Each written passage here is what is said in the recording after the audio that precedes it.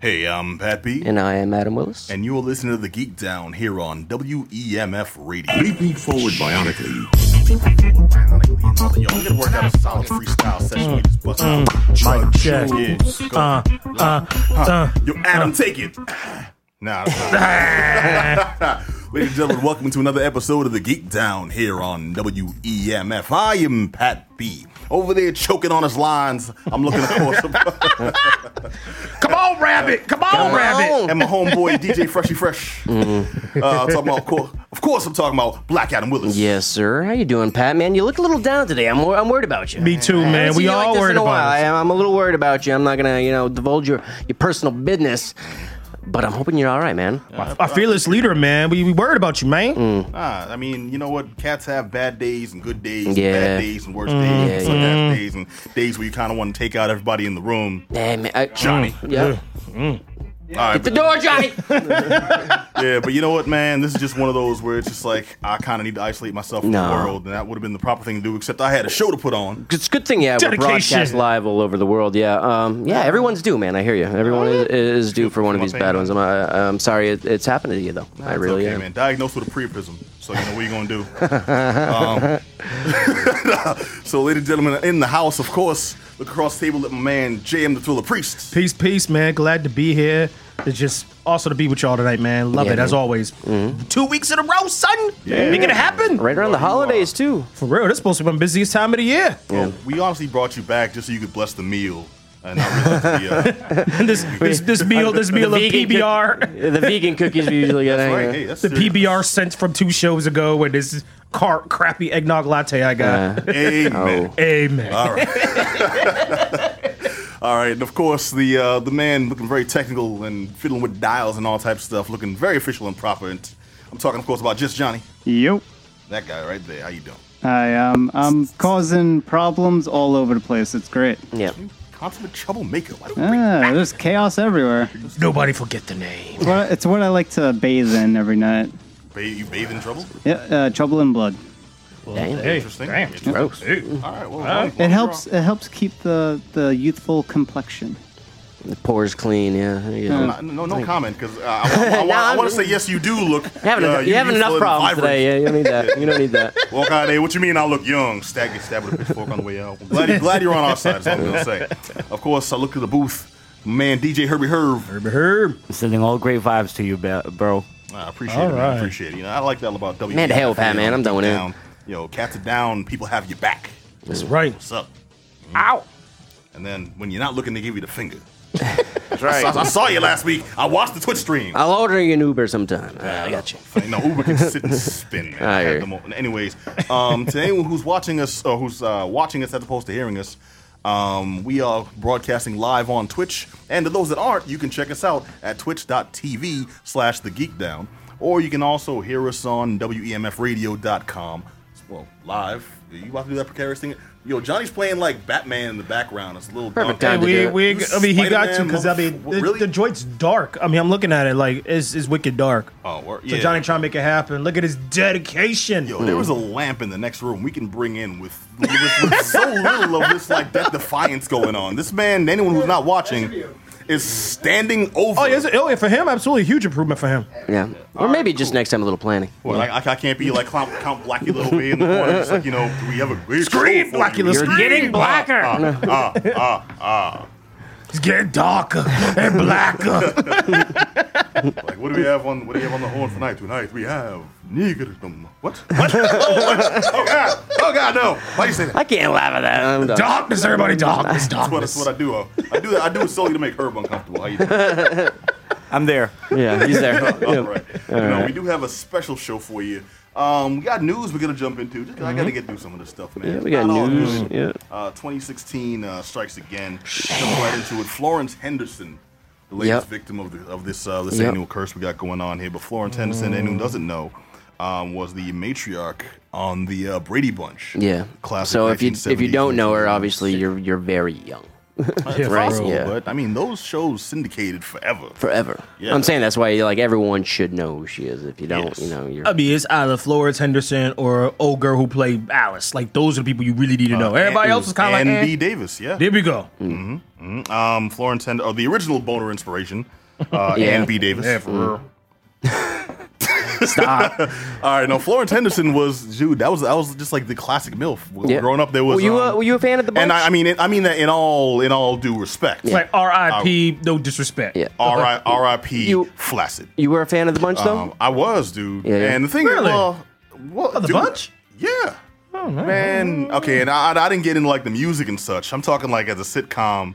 And you know, Right. and I think the music is more Partridge like Family, wasn't it? Then they have the band, the Partridge Family. You got to keep on. You know, you can't remix that. You know what? That's the Brady Bunch. You know That's what was a classic. very underrated '90s movie? It was the Brady Bunch movie.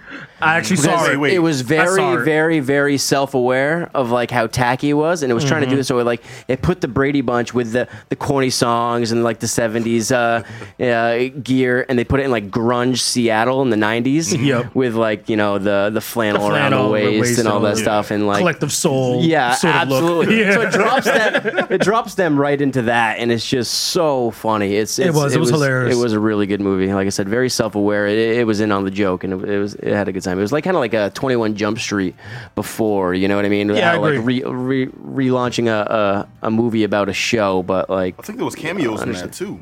yeah. Yep. Wes Anderson in that. She did a cameo. I think so. I want to say yeah, but I can't be 100% sure with that. I know the Alice. Alice. The actress who played Alice on the original Brady Ann B. Bunch was in it. Davis. She was the she was the she was the truck driver in that Nobody movie. wore those hospital shoes. Yeah. I just was and like that apron. in that movie, there's like have like 10 pounds of red meat. He's like, "Are you still giving him red meat?" He's like, "Of course I am. I have a growing family. It's the best thing for you." It's like it's just so good. Oh, man. See, I missed that. That's a happy memory for me. You know, Yeah. like this takes me back. And the whole thing was, these are the shows we grew up with when we were young. So you know they're gonna have an effect on you because this is what you saw before we got jaded, before we got bitter, before we got like, well, you know, that's cornball stuff. Let me flip to what Beavis and Butthead Before are doing. the golden There age was- of television we're allegedly living in now, but there's so much TV. Everyone's pulled in different ways. I'm sure you guys get the same stuff too, where it's just like, oh, you got to watch this show every day. I get that for about like 15 people. Me too. You know what I mean? You gotta There's so check much this out. TV. I'm like, I got a There's life, so bro. much TV out there. Yeah, it's like I can't watch like 6 seasons of TV. You know what I mean? And Like this thing, they throw it that all fast. at you at once. It's just Right. like if one more month, Yeah. recommends My Little Pony, Friendship is Magic. I'm a grown ass man. You start hanging out with different crowds. Sitting there, no, you gotta understand the You relationship between them. ain't a You'll brony? forget you. You ain't a brony? Man, Nah. don't get hurt.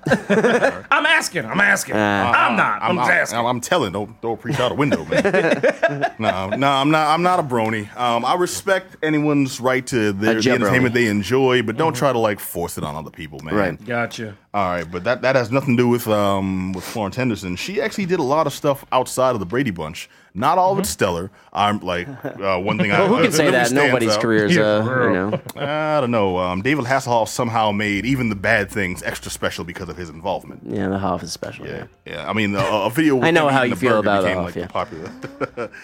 Oh man, those. It's just that. What else? What those else doughy did ads. she do that was big though? What else do we got? Oh, well, nothing big. That's the thing. People know her from the Brady Bunch and Yeah. from doing these side roles and guest roles, and then Brady Bunch spin-offs. Yeah, how can You you know, do anything all bigger than those the bunch movies. too? That show was huge. It was. That show was like a deal with the devil huge. Yeah, it really was, man. I'm not gonna front. I mean, I wasn't a fan of the bunch. I never cared. I might have watched maybe 2 or 3 episodes of the bunch, but I can't front. It was everywhere. I mean, it was lightning in a bottle, man. Like just the whole. I mean, the concept is hokey as all hell when you think about it, but like. 3 boys and 3 girls, and they're all blonde-headed girls and all brown-headed boys. It was a And you just gotta scratch hyper-Aryan your head, family. you know? Yeah. Music, yeah, it's. Yeah. Tacky music with, like you said, with Alice rocking the apron and the You know hospital the shoes. You know? when I heard the story too, Alice I bending forget over the that stove, man. I forget What's the that? What's that, actor. Alice? What you got there, roast? Yeah, go ahead, baste it. You a best. I forget the actor who played the father, but I guess he was like the story I hear is he was like a classically trained actor, you know what I mean, of stage and screen, and he was like just so overqualified for that role that was just so like narrow in scope, you know what I mean. He had to be this one guy, but he was like, you know, I got to pay the bills, so like he lived his whole life basically, and that's the role he's known for. But at the same time, he should be, you know, reading Shakespeare on a stage somewhere, he's also being highly respected. But this is what he got. He's also with Kenneth Branagh, just like this dude, like this dude's like legit. Yeah. And you're known as Dad Brady. You direct Thor, It's a double-edged sword because you would achieve that level of fame that you want as an actor, but you're not going for you're not getting it for the Shakespearean role. Well, I just picture you're not Patrick Stewart. Yeah, I picture the pretentious actor sitting there. It's like, I should be somewhere else reading Beckett. Blah, blah, blah. Well, the least not even the least, the most I can say for that is this was a paying acting gig when even with all that training, Cat still had student loans to pay back. Just like all of us. And the role they take the roles that are offered them. That's why a lot of the just to touch on classic porn, 70s porn real quick. A lot of those people just back when they did this transition here. Go ahead, B. Well, no, this is part of it's along the same lines. Just because back when they did film and stuff and had scripts, those were actors who couldn't get work and got desperate enough to figure any acting paycheck is an acting paycheck. Yeah. Even if going you're still all doing this way. something. You still get a line credit. I can see that. So this dude, this was a role that got him paid without him having to take his pants off. So he could have been Dirk Diggler or Daddy Brady, but he chose Daddy Brady. Chess Rockwell. And which one is alive today? Damn! I didn't mean to say that because all right. Well, the story back to the passed away actress we're talking about. Yeah, the story we're talking about is Florence Henderson, the actress who played the iconic Carol Brady on the 1970s, 1960s to 70s sitcom. The Brady Bunch passed away just recently. Now, she played this in the initial TV run, like I mentioned, and in all the spin-offs. So when they started recasting people, she was one of the ones that maintained throughout the whole series. And was it Shelley Long that did the movie? Shelley Long Yeah. Because she didn't do much after after Cheers too. She did the Money Pit. She did the Money Pit with Tom Hanks, and then she did something else that was horrible. There was some movie with Larry Miller where she operated a sperm bank. It was. I saw it on a TNA matinee. That's the level of prestige we're talking here. TNA matinee. Yeah, poor all right, but no. Most recently, Florence Henderson was seen on Dancing with the Stars. Really? I didn't know. I guess I'm not paying attention. Well, a couple times she was on in 2010. But Maureen McCormick, who played her daughter on the Brady Bunch, was on just recently, just this past season. And Henderson appeared there to support her. So so she's like people have seen her. She was in a Smash Mouth video, which isn't high praise, but they did a making of documentary. Which one?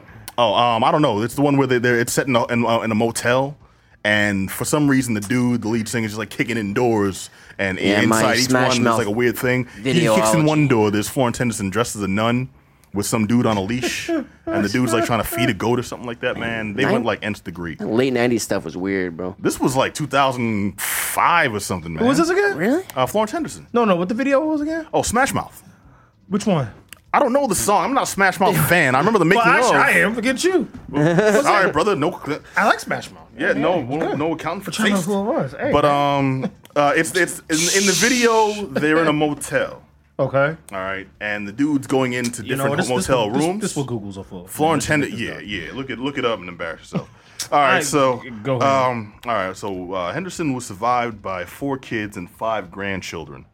Now she suffered heart failure actually on Thanksgiving Day. That's one of the saddest parts. Wow, damn. Yeah. Oh man, that's sad. Yeah, well, she was surrounded by family and friends. Yeah, but not in that's a bummer, man. There's no silver lining here. The only thing we can say is at the very least, she wasn't alone. You're right. And, I guess. And people that loved her were able to say goodbye. Yeah, man. That's just picturing, you know what I mean? How that holiday is going to mean for everybody for the rest of their lives. Yeah, dude. You know what I mean? I'm seeing stuff James like Brown that. passed away on Christmas Day. What was that? James Brown passed away on Christmas Right, Day. yeah. That was a sad Christmas, boy. Sad Christmas. Well, we're not out of the woods yet. So Florence Henderson was 82 years old. Rest in peace. R.I.P.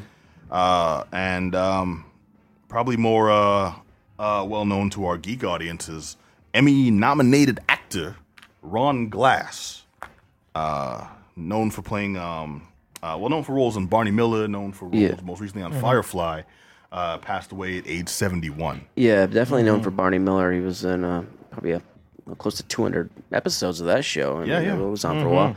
But He did a lot of TV work too. Ton of TV work. So He like was one of kind of like those- just bit parts for like the one-off episode things. I know you saw like, he was on like Friends. You know what I mean? As like a doctor or something like that. You know, safe black He's guy. got a lot of He was So he got a lot of safe like black guy. You said Safe black guy. Safe Yeah. black He guy. was safe black guy. He was that guy. well, He had, kinda bring it up It a was little what it bit. was. He was safe black guy. he had that voice. So I didn't know his name was Ron. I'd assume it was Trevor. He was one of those dudes. Bright. And yeah, seriously. And you know what? I always thought this dude was corny, and then I saw him in Shepherd Book, and I'm like, okay, not everything he does comes across that way, but because they'd cast him on sitcoms like Amen, where he's the guy looking to I'm going to close down the church and open up a and it'd be like the Jeffersons, I'm going to close down the dry cleaner and open up a Fresh Prince. I'm gonna disbar your uncle and make him a dry cleaner. I don't know what he's doing. But either way, He's he consistent would through his career. he would play the Antagonist black guy who's gonna ruin everybody's fun. pretty Yeah, much. it man. brought That's in who he like was. the contrived character to bring in to cause conflict, and you'll never see him again. Yeah, but he was Family grows closer together after the conflict. Yeah. Which was kind of weird because I saw those. Well, I mean, being of the generation I saw those before going back and watching episodes of Barney Miller on TV Land. So I never watched Barney Miller either. You know what, Neither have Barney I. Miller? I watched Barney. Doom, doom, doom, doom, doom, doom. It was like the funkiest theme song for the whitest show ever. It should have been like the Jeffersons. So but, it was a blackest theme song. Yeah, yo, For the white show. it was all bass for it. It's like you hear that Sanford and Son saxophone, bum, Yes. bum, bum, bum, bum, and then the Partridge Family comes on. So it's like the most random, like you never expect it because Barney Miller's about it's a station full of white cops who were basically more concerned with their own private lives. Some of them have like alternate careers and they're cops, just like some people have like delivery jobs while they pursue acting. I like stuff like that, the old shows based on like jobs, like like Taxi. You know what I Taxi. mean? It's just like we're all just hanging around one area. Night court, because we're at court. Yeah, night court Nights. like this. Barney Miller was one of those with the cops. Yep. Yeah, And I Night knew Court Ron was fun, Glass. I knew Ron Glass as this dude who couldn't give a black man a break. On 227, I'm closing down the apartment building to open up a mini mall or something.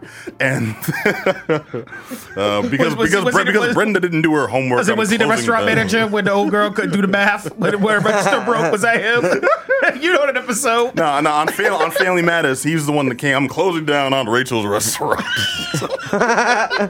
Unless Aunt Rachel gives me a date. Did you ever see the Key and Peele the skit they do on Family Matters? I need to Wait, see that. with He pretends to be Urkel. Vel Johnson. Original Vel Johnson. Yeah, he pretends to be.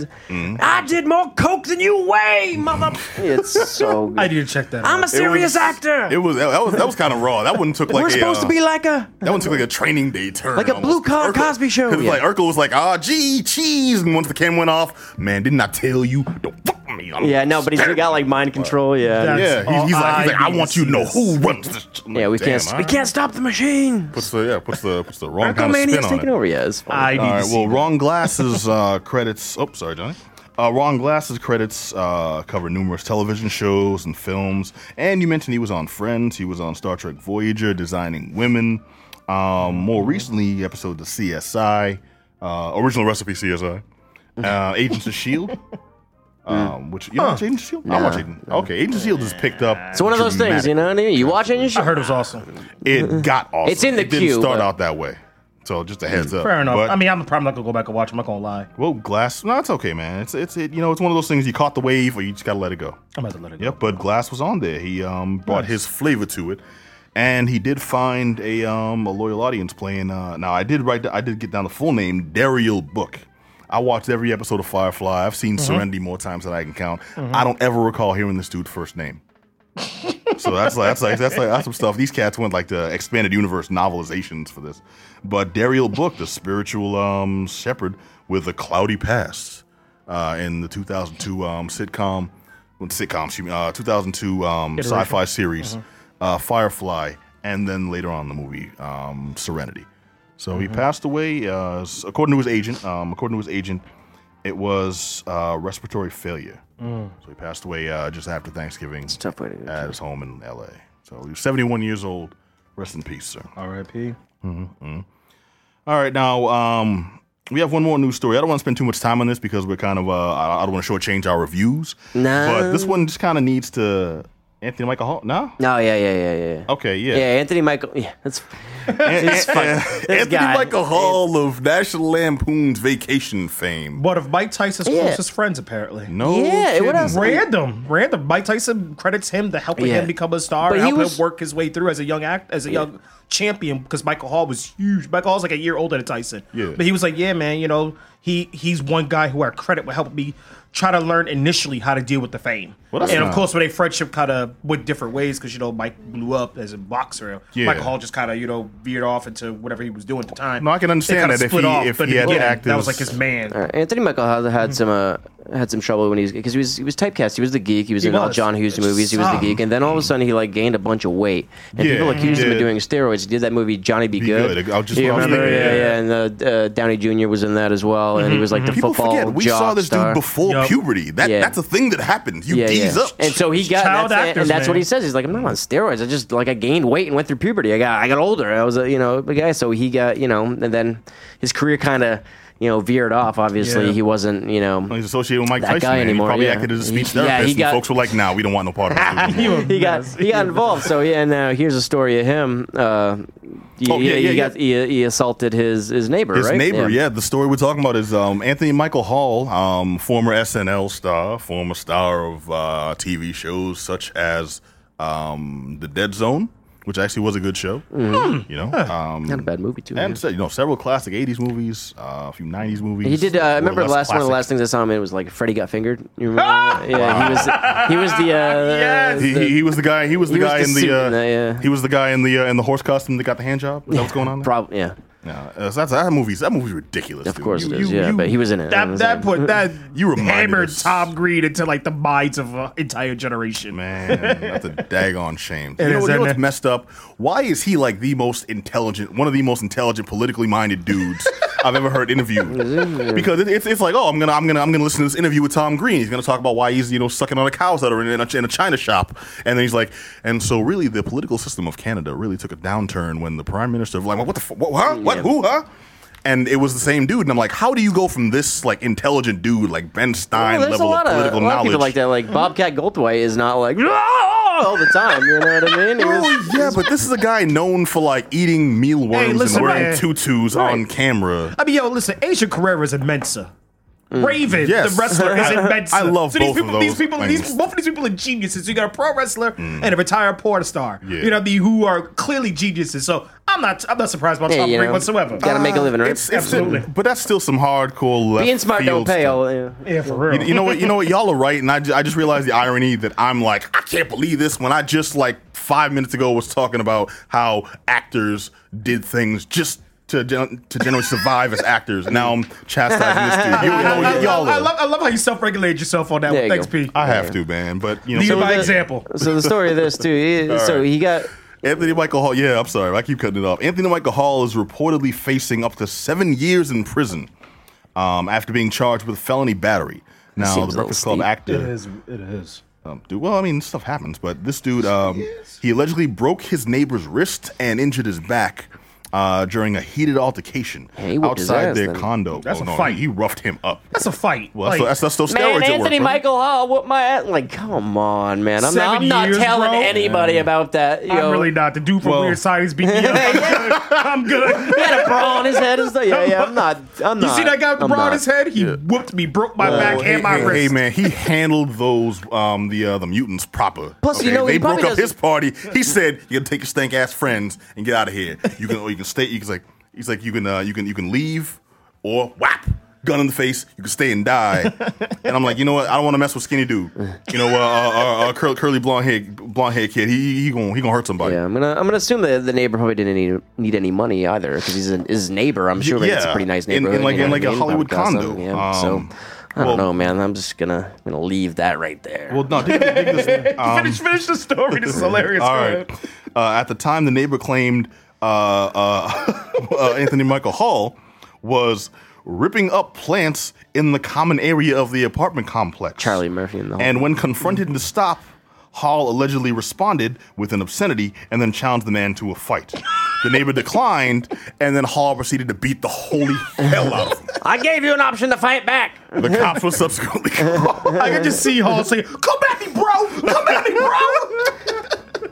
These plants! Like, yeah, stomping them out. Oh my god. With his snakeskin boots. Was he at it? He was like in his house too? He's like at the neighbor's house ripping his plants out? No, Like, but the common area. there. So how do you come up with the first of all, what don't possesses get you it. to just roll up in like your building's courtyard? Say, you know, Ripping forget places. these azaleas. How dare you plant these? Right? No, for me is what causes you to think you have the right to stop somebody from doing that. I'm just saying, if I live in this common area and I see you tearing it up, I'm like, you know what? Apparently, Pat got something going on. I'm turning back going to my apartment. I'm gonna stop you from destroying the common area. That's not my maybe call. they both were wrong a little bit. Maybe. Here we have one of the put upon actor just expressing his privilege, and then suddenly, I don't know what caused this. What Probably like sparked this? seriously into horticulture and like gardening, and it was just like properly like layout. You know what I mean? It was so he I'm was just reminded of an There's some episode weeds of there. Will- He was a little around. Little do frustrated. you know, he took it really seriously. I'm reminded of an episode of Will and Grace where they tried to plant some tomatoes and stuff in a community garden, and for no reason at all, this dude who's like the next plot over is really hardcore about his quote unquote prize winning lettuce to the point where don't have your ugly gnome blocking the light of my prize winning lettuce. Like, who there for you, man? Someone gonna get. And that's when I think Hall may have snapped. Yeah, maybe. Yeah. He probably- I love probably- your Will and Grace references too when they happen. Thank you They very happen, much. Thank yeah. you. It's what I do. It's the least I can do as a black man representing, Right. for Will and Grace. Yeah. Blackest sitcom ever. It's perfect. I think Every time I think of Willow Grace, I always think of freaking Clayton Bigsby. I'm sorry. Clayton Bigsby. When he Oh, goes- wait. Yeah. I'm trying to remember the exact line. I got it, brother. He said, if you don't like Will and Grace, let it out. There's nothing wrong with you. There's something wrong with Will. What?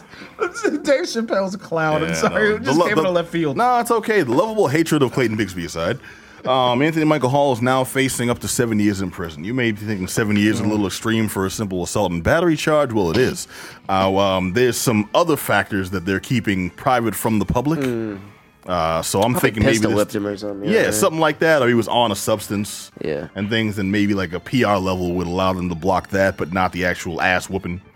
So I'm just saying, and around the way, man, you fight. You take your butt whipping like a man, keep it trucking. Yeah. Like for you to be like, oh, he hurt me, my back hurt, my wrist hurt. I mean, he was like, ow, my back, my neck, my back and my neck. Yeah. Anthony Michael Hall, why? I'm suing. Michael Hall was like, no, hey, if you don't pluck this geranium, we have a problem. This is not an option. All right, he should have just walked away, but he said he challenged you to a fight. I'm like, nope, I rolled out. I mean, especially if he's caught Diesel. No. Y'all say he is. I feel like what happened was he challenged him to a fight. You're like, all right, sure, Rusty, what you gonna do? and then he caught them hands. Yeah. It was a bad situation from beginning to end. He forgot about Dre apparently. Forgot about Hall. All right, I got no more references, yo. But Anthony Michael Hall facing serious jail time. Read up on the story, cause man, I want to know where this goes for real. All right, so we've spent far too much time on that. I got to check out a comic entitled Androids, but newly released sci-fi book set in the distant future where apparently mankind can no longer reproduce. Disease has been eliminated. Aging has been eliminated. But that's been eliminated by necessity because mankind has been rendered infertile. So people can't have babies anymore. People can't reproduce. People are getting down left and right, but all disease is gone. Consequences are gone, but also generally it's one generation that has existed for 500 some odd years.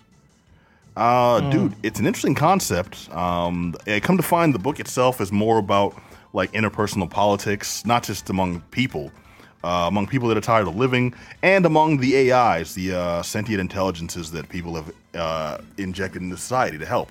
So we're at a point in society where we have the robot servants, we have the the android sidekicks and things we always wanted, but they're also sentient beings, and they're like, yeah, you made us, thanks, that was a long time ago. We don't like you now. All right, you humans are kind of dicks. We do our own thing, And there's that, and there's like still crime.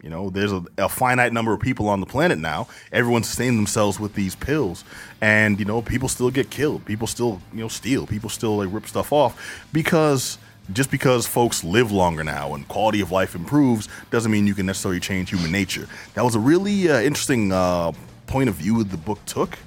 And I mean, I kind of expected it from the description, but I liked the way they played it out in the story. You know, I would really like to see more set in this universe. I'd really like to read more by this author. It wasn't the greatest book I ever read, but mostly because I've read a lot of sci-fi and a lot of futuristic stuff, retro-futuristic stuff even, and I enjoy different types. And this was mostly a straightforward story that was just well written. You know, this didn't throw me any odd curves, and there wasn't any particular genres that I personally find specifically, like, you know, extra interesting. But this was a good read. The artwork was beautiful. Like, this was on some, do you remember Total Recall?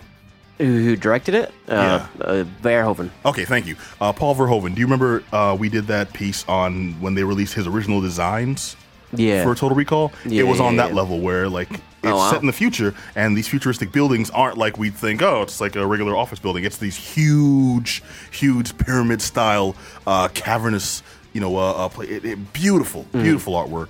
And a little busy for this kind of book because the story's complex and the art's complex, and one of those should have been simplified to make it easier to process. Yeah, a little bit too much for you. A little convoluted, it sounds like. A little bit, but you know what? That didn't ruin it for me. That just made me have to focus a little more, which reread it. You know, every once in a while, I go back and check out a few pages again. I might do that just because I brought up a picture here. I don't know if the camera can see that. Probably not. I think it's too small on my phone. Yeah, it's definitely small. But it's like a lot of just like really beautiful. I'll take visuals. a look though. I will do. Just give me a second. The book is by should be Jean-Luc Istin. Jean-Luc, and last name is Istin. So I highly recommend anyone check it out. The art is by Judus Milan. Okay, it's French. Okay, the book is about French people, man. I feel bad because I'm Haitian. Yeah. I should be able to pronounce these. Yo, I should be able to pronounce these things, but I'm like, this dude's throwing me like 5 consonants in a row. I'm like, come on, man, help me help you. You know? Give me a U. Yeah, but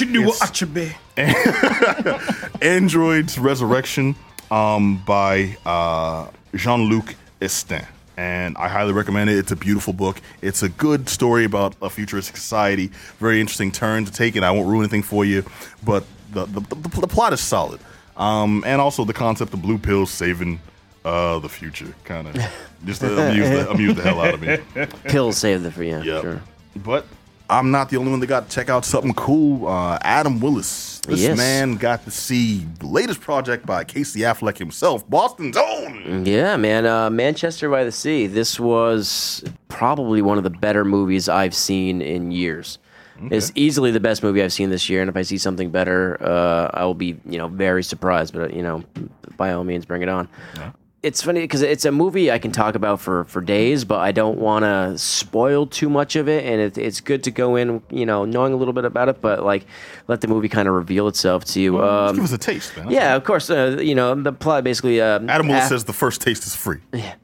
Affleck he's a janitor basically in Quincy. He runs like a couple buildings. He's kind of the handyman around there, and then he gets a call that his brother Joe has passed away. You find out that Joe has a heart condition that only gave him about 10 to 15 years to live when he was diagnosed. Mm-hmm. And so upon getting the call, he returns back to Manchester, where he's from, and he's now forced to kind of settle the business of his brother's death. And then he finds out that he has been made the guardian of his nephew, his 16-year-old nephew, that his brother left behind. So I didn't leave a son in a will.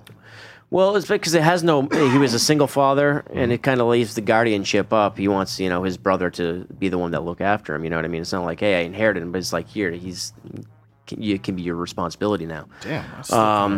Yeah. Wow. So this is directed by Kenneth Lonergan. He's such a fantastic director. He kind of came out on the scene in the '90s with "You Can Count on Me," and then he did this movie called Margaret, which is it took 6 years for this movie to come out because the studio sat on it, and then they released this butchered copy of this movie, and it was like absolutely devastating for him. He's a playwright turned director, and this movie it's so intense but very not like in a grandstanding way, very subtle. It's about these quiet moments when you're dealing with devastation. It's like what do you do with your hands while you're waiting for them to unzip the bag to look at your dead brother? It's about like that awkward elevator ride down to the morgue, you know what I mean, between you and the doctor and what you say and mostly what you don't say.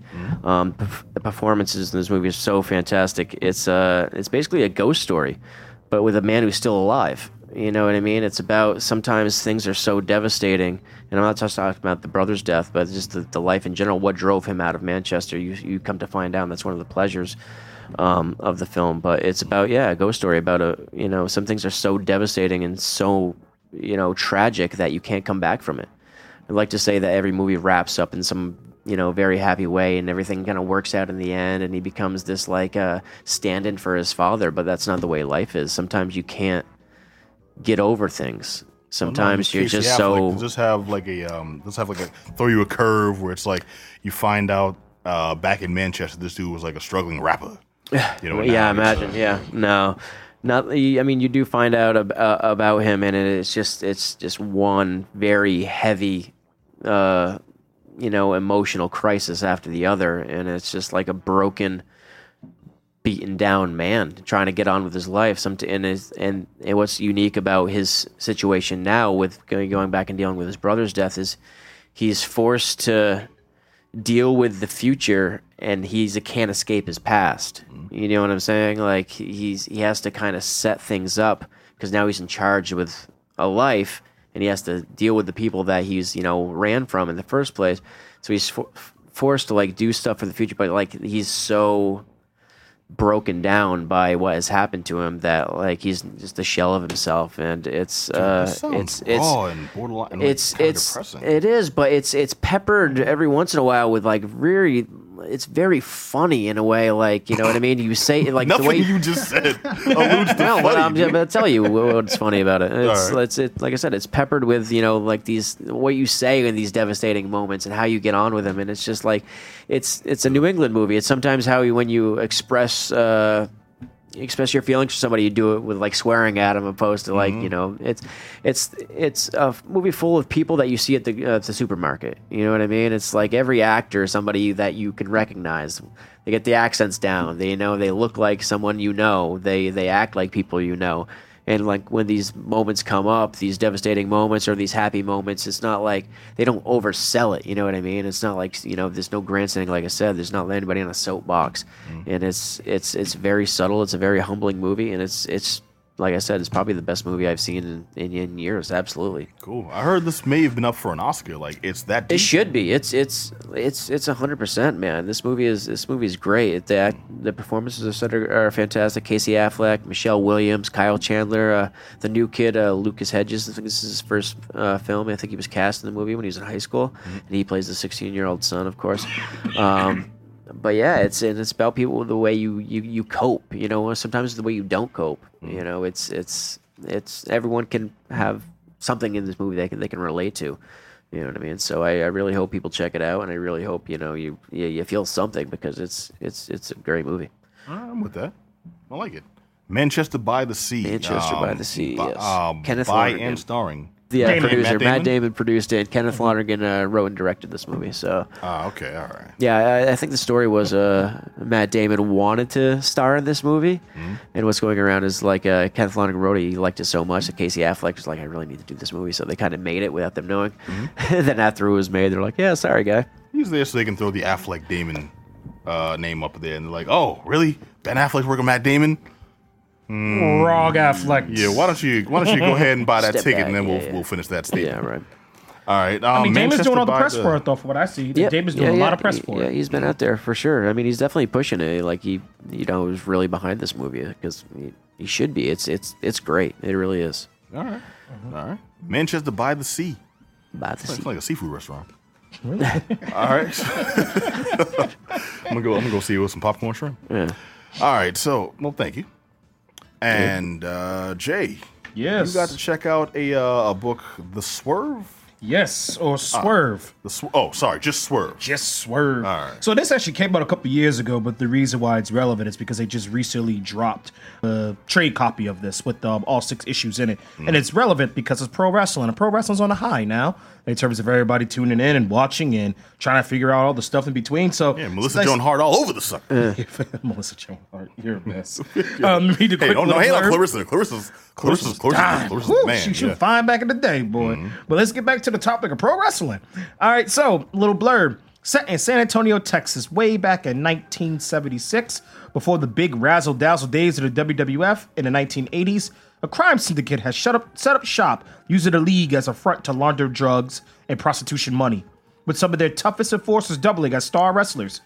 Enter our hero, Eric Layton, an ex-football player with a bum knee turned college dropout who's desperate for cash for his cancer-stricken mother. With the promise of more cash dangling in front of him, he quickly discovers that the real money in his line of work is to get mixed in with the shadier aspects of the league. So this is written by John Judy and Dexter Wee. Wee's really known for doing a lot of artistry, a lot of the drawing. However, he's actually part of the concept of this. And ultimately, this was written as a means to try to jump off the platform of The Wrestler, off Beyond the Mat, and those sort of movies to say, hey, we could take the story of what happens in pro wrestling and place it in graphic novel form or comic form, ultimately graphic novel form. And it did a great job because it does go behind the scenes of what the indie scene looked like in the 70s, especially down in Texas. So it opens up describing what a swerve is. So the scene, I'll tell you the first part of the first episode or edition, and for you to then turn around and go see it yourself, because I mean it's a great piece. It opens up with a guy with the hood on his head, ultimately with thugs around him, and the major promoter holding him hostage, trying to explain to him what a swerve is. And I'm just going to tell you what a swerve is based upon his description. Yeah. So he highlights, for those of you who tune in, you should know, if you're a pro wrestling fan, what a swerve is. For those of you who are still new to it, that's what Rick Rude's signature move. You know, it's all in the hips. Yeah. How about that swerve? Also known as the swivel. with the picture of your lady on his pants, which is adding insult to injury. Rude was the man. R.I.P. Rude. So he highlights this tag team, right? And it's funny is because you can see this playing now currently in WWE. They have this tag team, a good guy and a bad guy who were forced to be put together this tag team. And they're constantly fighting, and you figure, okay, at some point, they're going to fail. For some reason, to get a tag team title match. You figure it, they're going to fail because these guys can't even get along in a ring. First swerve, they win the belts. You're like, oh, wow, did not see that coming. That's the first swerve. Second swerve, as they're holding up the belt to celebrate, one guy hits the other guy in the face and turns on him with the belt. Yeah. Second swerve. Third swerve, the good guy does it. So it's like, that's what the swerves are. It's like these things that you know it is something's going to give, but it goes the complete opposite direction of what you expected it to give.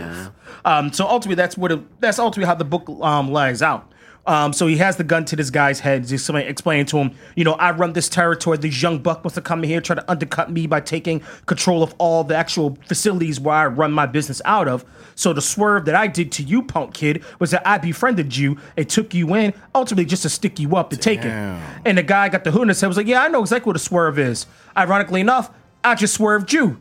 And next, all the guys who are thugs points the guns at the guys who hold the main promoter guy, saying, I'm swerving you because you have not paid these guys. You have not taken care of these guys at all. So it's really interesting how the book opens up with this definition of what a swerve is. See, that's kind of scary, though, because from that description and then that turnaround, what I get is like the old wrestling, the old comics in general, trope of we're going to take characters who would never be in this situation and put them in this situation. That sounds like mafia henchman turning on the boss, except in this situation for no reason at all. He's in a hood and like wrestling trunks. You know what I'm saying? And all these henchmen who wouldn't normally be following a dude who's just in a hood and trunks out in like the day-to-day world, because that would seem like a crazy person. No, what I mean like a hood and trunks, I mean like they kidnapped him and threw a hood in his head. Okay, all right. He's in a warehouse with a hood on his head because they just kidnapped this guy. Okay, all right, because I was getting a very corny image of like, now we gotta rescue the Claw. No. This is all the behind the scenes stuff. This is even independent of the lead character here. Okay. So this is just the promoters going up against the young kid who took over his business. All right. So what I'm hearing is like kidnapping and racketeering. It sounds just like the biography of Vince McMahon. That's what. In some ways, it really could. Pretty much. It's one of those art imitates life sort of thing. So it's interesting. I mean, it opens up with the scene with this young buck gets his first match and he gets beat up pretty bad. They stiff punch him, so he's really getting hit in the match. So it's interesting because it just shows you the trajectory of a young wrestler starting out. That it's not all glamorous. It's not all beautiful and pretty. There are times when you just got to eat it. You got to eat a veteran beating you up. You got to eat not getting paid because he's thinking, hey, I'm going to get paid today. It's like, no, you're not. All you do is cut a promo. You're not getting paid. So it's that sort of thing. overall, it's a great piece of work. If you like the graphics are gorgeous. They're beautiful. And if you just like pro wrestling and you can't get enough of it, or you just want an intro to pro wrestling, I strongly suggest checking out this comic. It's on Comixology. You can check it out at Newberry Comics or any other comic book realtors. They have it there in the trade paperback format, so it's easier for you to be able to carry. I strongly suggest it's a winner. If you are a pro wrestling fan, get this. All right, cool. Swerve. Check out Swerve. Sounds like lean or something like that. Somebody's drinking something. Perhaps some of these Try guys that are on Swerve, lean. yeah. See, I keep thinking swirl when you say it, and I'm like, yo, I kind of want to, hit up a Frosty from Wendy's now. All right. Okay, but no, that is not all. Adam, you got to check out yet another picture. Yeah. Now, this one I've heard a lot about. I kind of want to get your expert opinion. Yeah, the on movie it. Loving, writer-director Jeff Nichols. Jeff Nichols, I reviewed one of his films that came out this year already called Midnight Special. That happened. He's also the director of movies Mud and one of my favorites, Take Shelter. They all kind of star Michael Shannon. He's a freaking collaborator with him. So, it stars Ruth Negga, Joel Edgerton, Nick She's Kroll. up there with Ambi Davis, man. Yeah. So this follows Mildred and Richard Loving. This is a story set in 1950s Virginia, where it's an interracial couple. They are from Virginia and they get married in D.C. because it's illegal.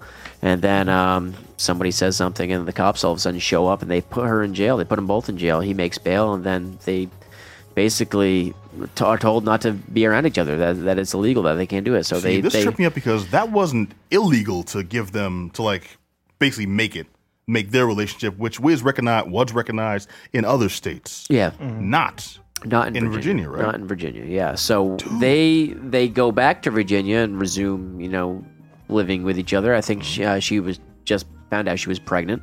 He wants to build this house for her, so they're going to start doing that. They're going to start their life. They just got married. They're happy people.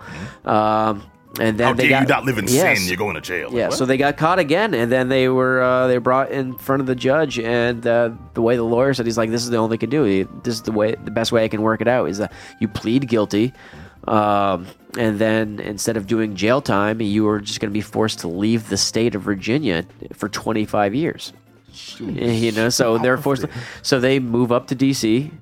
and stay with some family and everything like that, and then they start their life there, even though they're very unhappy. They have 3 or 4 or 5 kids or something like that. So 5 or 6 years goes by, and then she decides to write a letter to Bobby Kennedy at the time, and she gets a phone call from the ACLU, and they want to take on her case. And the lawyers, one of them played by Nick Kroll, like I said, he plays Bernie Cohen.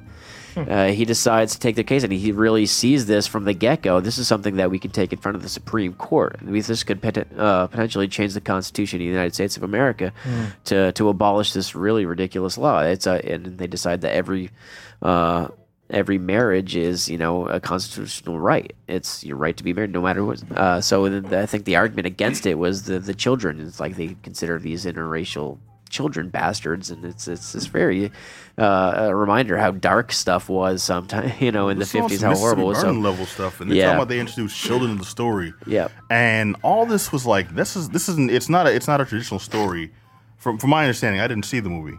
But it's not a traditional. But you did. It's not a traditional story of just racism in a society. No, and that's because I wasn't really up for that either. It's no one coming out like you're on this. It's people like screaming and they have to deal with violence and stuff like that. It was just a systemic thing. Like this wasn't allowed, and they at first went along with it because they're very simple people. They're like country folks who just didn't want to.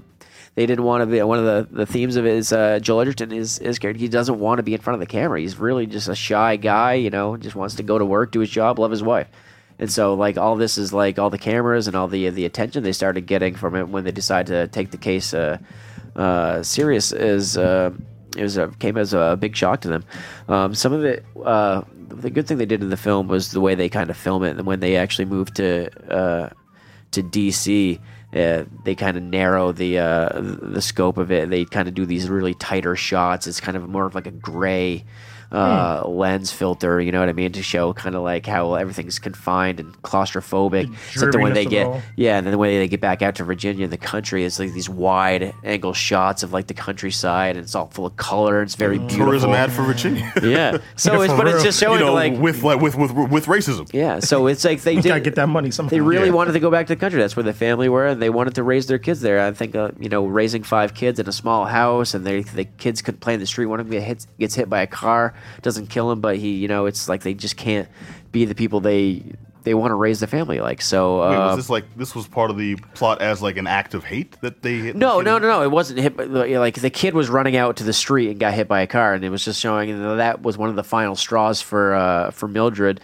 To be like, we need to get out of it. We need to go to the country. We need our kids need to be able to run in the grass. There's no place for them to play. Oh, so that was in DC when he got hit. Yeah, yeah. Just because it was like I said, it was like confined, and like it was like all part of that claustrophobic feel. In my head, I was like, come to Virginia. We have wide open spaces and hit and runs. Yeah. So, but yeah, this was like airborne children.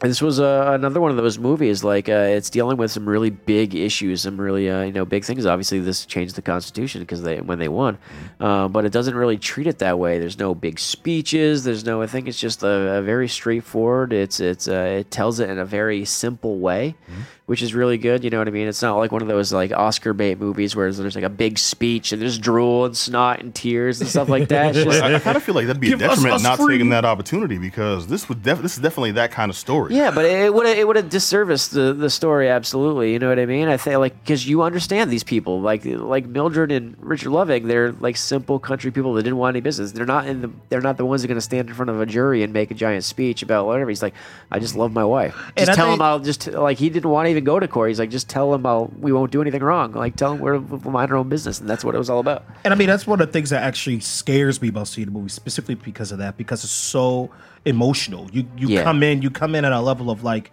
hey, I love my wife too, and immediately you're brought in based purely on emotion. Yeah, and that's a part that it'll be hard for me to see it. I know at some point I will see it because I know it's a beautiful story, but I know it's gonna unlock something that's deep in me to be able to see that this man is struggling, and these people who actually just want to beat each other, they just let each other. It's simple folk. Well, the good thing is, I mean, they didn't.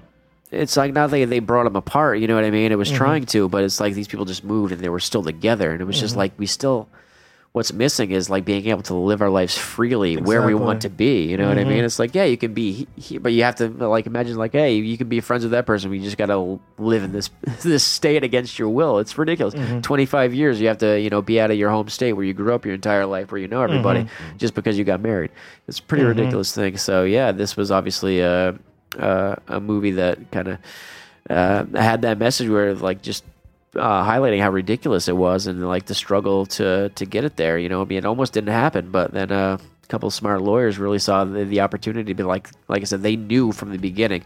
They didn't take it just because like it was, being the ACLU, that it was like a just cause, even though of course it was, but they're like, this is really could be the case from the beginning to go in front of the Supreme Court, to argue this in front of the Supreme Court to abolish this law. They saw it as historic right from the beginning, and so that's why they pursued it so hard. And it's a very interesting story, and I'm glad I saw it.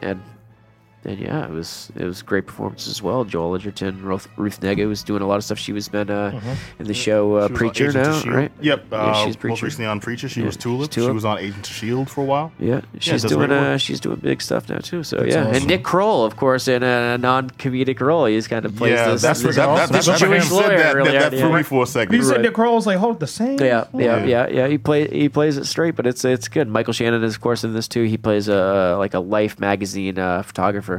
Who Michael Shannon in a non-psychotic role?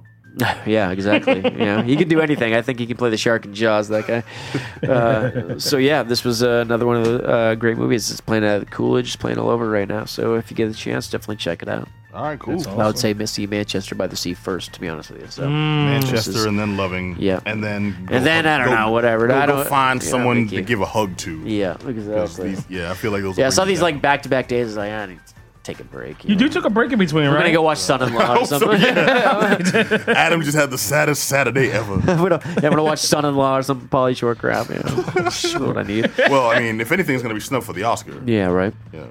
All right. No, I think that's as much as I could take. This has been the Geek Down here on WEMF Radio. I want to thank you all for listening in. Another action-packed, not necessarily fun-filled episode, but definitely one that'll teach you something.